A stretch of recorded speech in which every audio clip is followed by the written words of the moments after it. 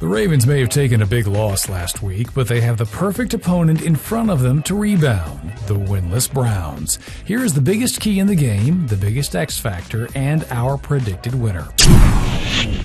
Let's start with the key.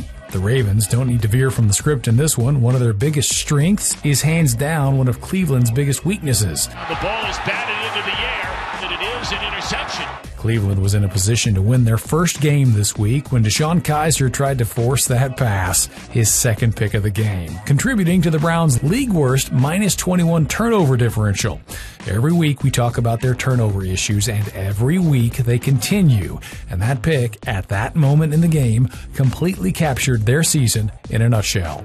Baltimore is not the team to be careless around either. They're on the opposite end of the takeaway spectrum, currently ranked second overall with a +13 differential.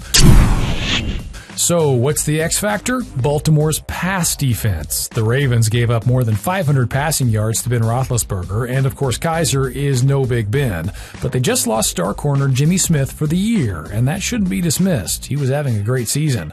The Ravens' pass defense needs to rebound. Cleveland is either the perfect opponent to try and get back on track with, or they'll be the team that has everyone sounding the alarms. In the end, Baltimore just has too much to lose by not being totally focused. They've beaten Cleveland 17 of their last 19 matchups as well, so they have a proven track record of not looking past the Browns. Sorry, Cleveland, maybe your win is waiting for you in Week 16 against the Bears.